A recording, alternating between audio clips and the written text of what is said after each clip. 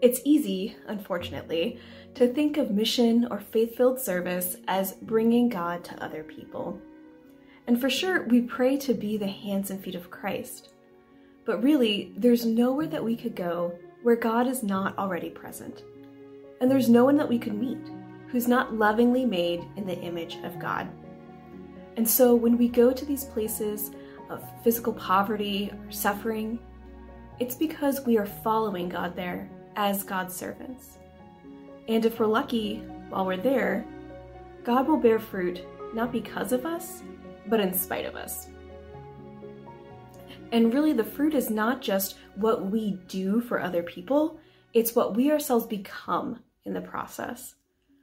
And this is because when we go outside of our comfort zones, when we open our hearts, when we die to our preconceived notions, our ego, and our selfishness, we can walk away changed. During my own volunteer year, I spent many hours with an elderly nursing home resident who wanted help cleaning her room. Many would describe her as difficult, but really she was just lonely and anxious.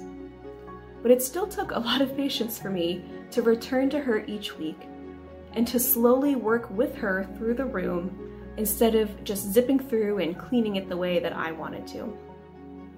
And instead of ever responding to her out of my frustration, I had to stop and remind myself why she acted the way that she did.